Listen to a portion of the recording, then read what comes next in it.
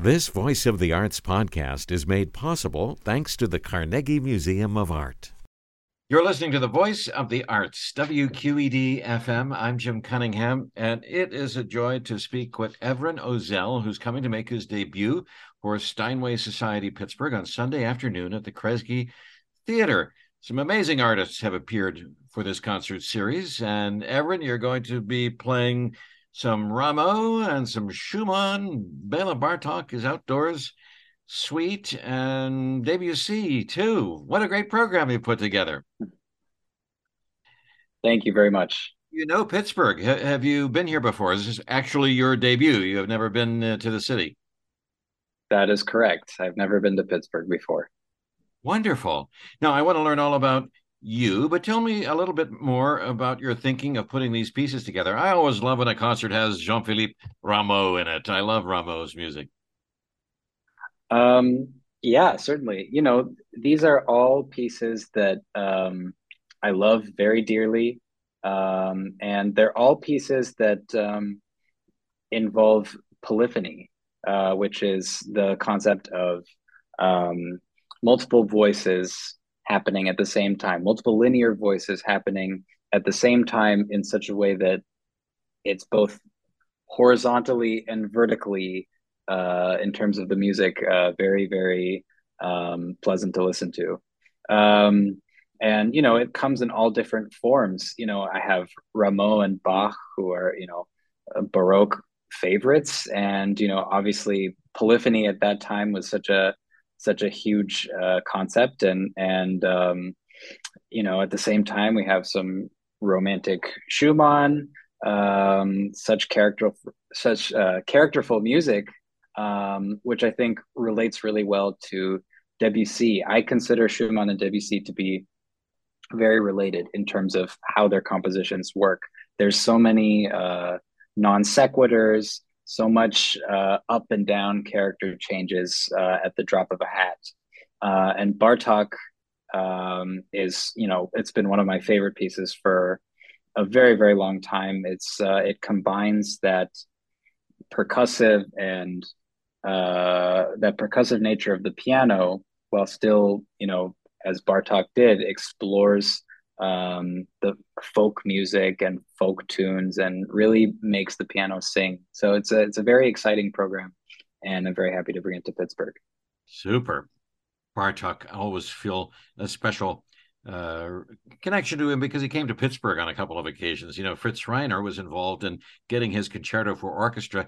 He and Koussevitzky worked together to get the concerto commissioned. Pittsburgh got the first recording, and Boston got the first performance, the premiere. So Bartok, because he came here and was a Hungarian compatriot of Reiner, who was our music director for 10 years, I always think we have a little bit of a 20th century connection to him, and you have to have a sympathetic heart for his coming to this country, leaving his homeland during the Second World War.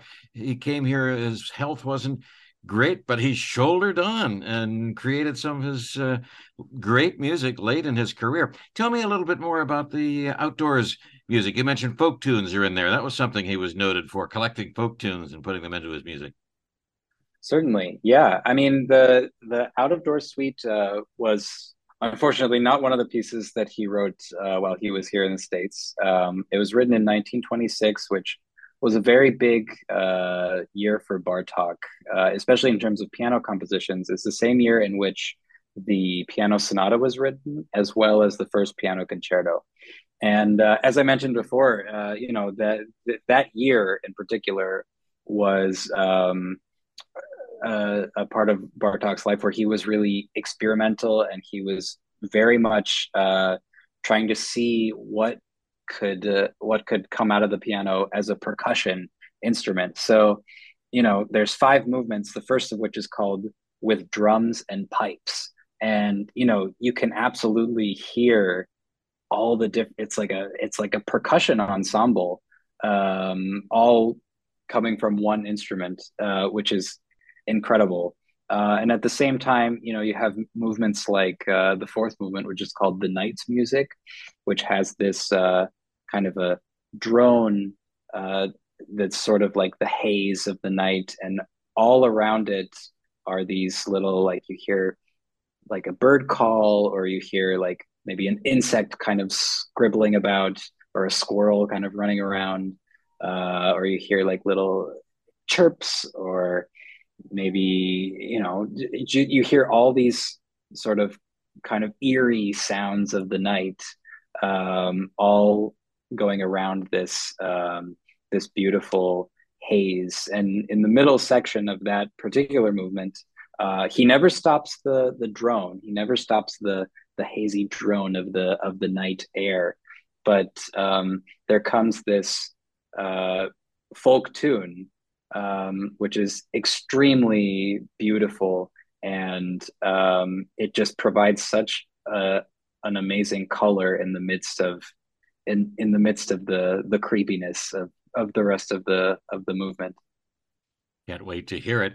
And anything else you'd like to share for listeners coming to your concert? Special details about the music that you love? Anything to help the audience get in a little bit more deeply? I assume they'll have some program notes. Will you speak from the stage? Do you ever talk to your audience? I do. Most of the time, I do speak to the audience. I do intend to do so in Pittsburgh on Sunday. Um, One thing I might talk about is a short piece that I have on the program. It's an etude by Georgi Ligeti, who wrote three books of etudes, which are all, not only technical challenges, but also intellectual challenges. And even more than that, they're incredible pieces of music. The one that I'm playing is called Code Avid, which loosely translates to open strings. So if you go and hear the Pittsburgh Symphony and you hear the strings at the beginning tuning with those open fifths, the entire piece, it's probably 3 or 4 minutes long, is based on that interval of a fifth. But instead of stacking it 3 or 4 times, which is what happens when orchestras tune and then they go on and play Mozart or Bartok or Haydn or whatever they play, Ligeti builds this entire piece, coloristic masterclass, really, around the idea of open fifths being stacked on top of each other, and you get these incredible. I think of it almost as like a rainbow of sound. So that's a piece that I always love bringing to audiences, and I'm very excited to bring it to the Steinway Society. Well, I always like to see a program with Ligeti too. His star started to burn brightly when Stanley Kubrick chose him for 2001 A Space Odyssey. But I think in the intervening half century, he has continued to rise. People are recognizing how vast his catalog and the greatness of his music. Interesting stuff, always. Okay, we want to hear about you. Where did your love of the keyboard begin? Was it in Minneapolis? Where was it? That's right. Yeah, I grew up in Minneapolis. Honestly, in a way, I sort of fell into studying piano. We had a small upright at home, and I would sort of reach up and lightly press on the keys. And at one point, I was, I think, 3 years old at the time. My mom just asked, "Hey, do you want to take piano lessons?" I said, "Okay," and it very quickly became probably my favorite thing of all time.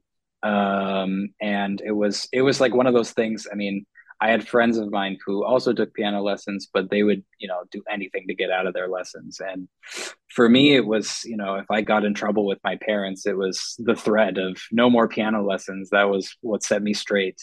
So it was always a deep love of mine. And yeah, I've just grown with the piano ever since then, and have it's always been a very big part of my life. So from Minneapolis, you're at New England Conservatory now, finishing up your master's degree. And where was it in between? What else are we missing there from the curriculum vitae?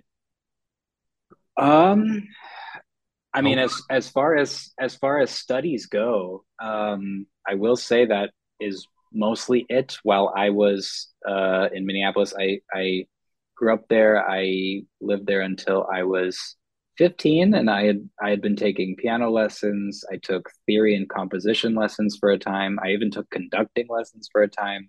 You can believe that. I participated in chamber groups. So I considered myself to have had a very full musical education already in Minneapolis. And then I went to Walnut Hills School in Massachusetts when I was 15. So I was there for 3 years in high school and then went to New England Conservatory for undergrad. And now I'm continuing for master's. And that's all been with the same teacher, Wak Young Byun, who has been absolutely instrumental in my growth as a pianist, as a musician, and as a person too. And you've done some amazing competitions. You had great success with Chopin. You even made it to the Holy of Holies, the Warsaw Chopin competition. And there was Chopin in this country as well. Yes, the Chopin competition was that had been a dream of mine since I was probably 10 years old, and it was an absolutely wonderful opportunity and experience that I had first going to Miami and participating in that national competition, which was a really fun time because I have been involved with the Chopin Foundation before throughout high school. I was doing they have a scholarship program for young pianists, which I participated in every single year in high school. And then I was in college when I did the competition, and going to Warsaw obviously was a huge thing for me.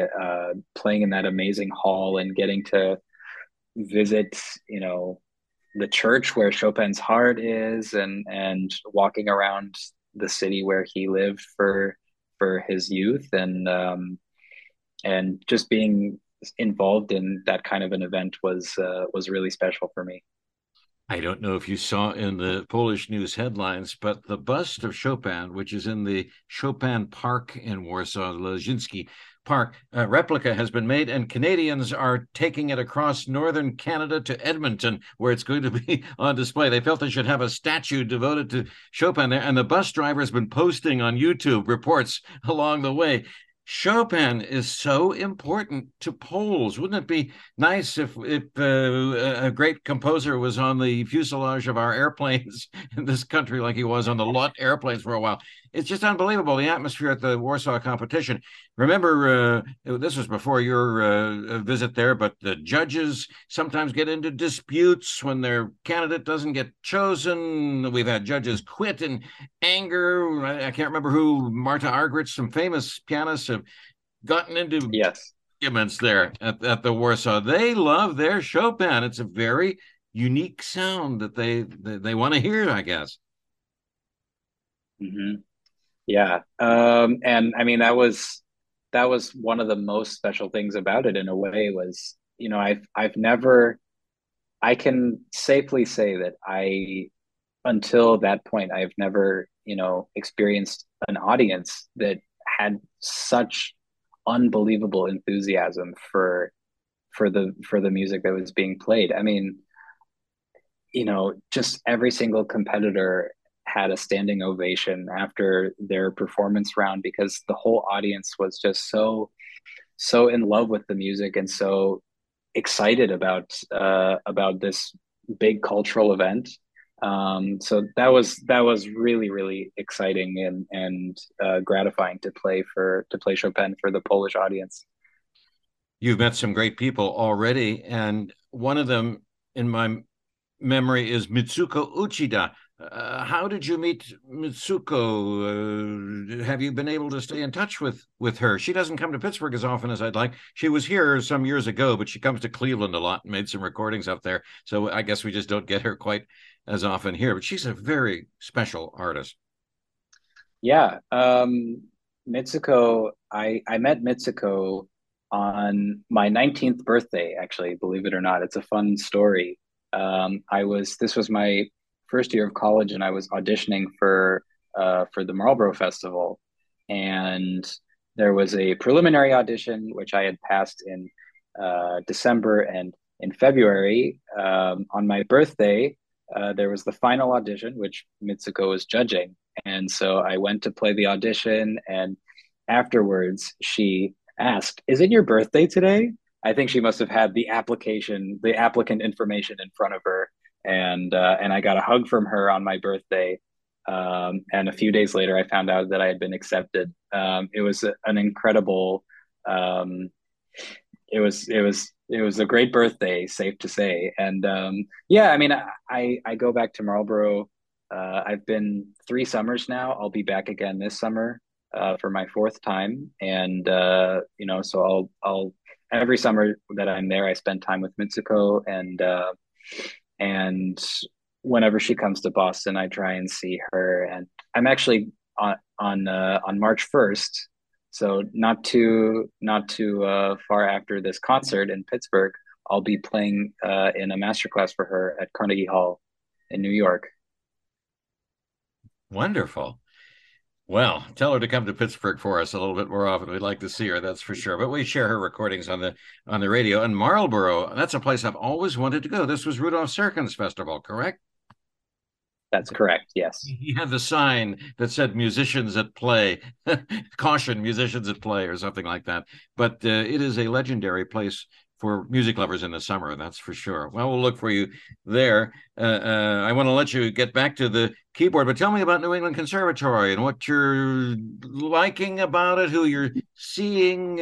For folks who haven't been to NEC, what's it like there? Yeah. Well, at this point, I mean, I've lived in Boston almost a decade now. I've been at NEC pretty much that whole time. And so it's home for me now. But it's a wonderful atmosphere for me. All the pianists that I know there, we're all very supportive of each other. Um, and you know, the piano faculty in my mind just keeps getting better and better with the people that they add, and it's a really wonderful atmosphere to be there. And I it'll be hard to leave when I eventually do have to at some point. I can't be a student forever. um but yeah, NEC, it's you know, it's a wonderful area, just a block away from Symphony Hall. We of course have Jordan Hall here at school, and so you know, we see often celebrity series concerts here, or Boston Chamber Music Society concerts, or just school concerts where you know, one of our colleagues might be playing with the school orchestra, or a solo recital or something. And so it's a great place to be, certainly. Jordan Hall is a beautiful old hall, historic place. I made it there once and enjoyed a wonderful concert at Jordan Hall. So you're fortunate to be able to go there often. Do I remember, did Russell Sherman teach at New England Conservatory? Was he on the faculty there? Yes, for many years. Actually, his wife Joaquin Bion is my teacher and has been since 2014. I unfortunately have never gotten the chance to work with Mr. Sherman, but I have been fortunate enough to see several of his recitals that he gave in Jordan Hall, as well as some outside, just in the Boston area. Well, New England Conservatory came up on my radar because he was the most important teacher, I believe, of our Pittsburgh pianist Christopher O'Reilly, who was the host of From the Top for many years. And I always heard of his great admiration for Mr. Sherman and the work that they did together. Are you a radio listener? Minnesota Public Radio. This is the most famous public radio network in the country. Yeah, Minnesota Public Radio. I have been to the building a number of times. I've listened to, you know, Friday favorites, and Performance Today, of course. And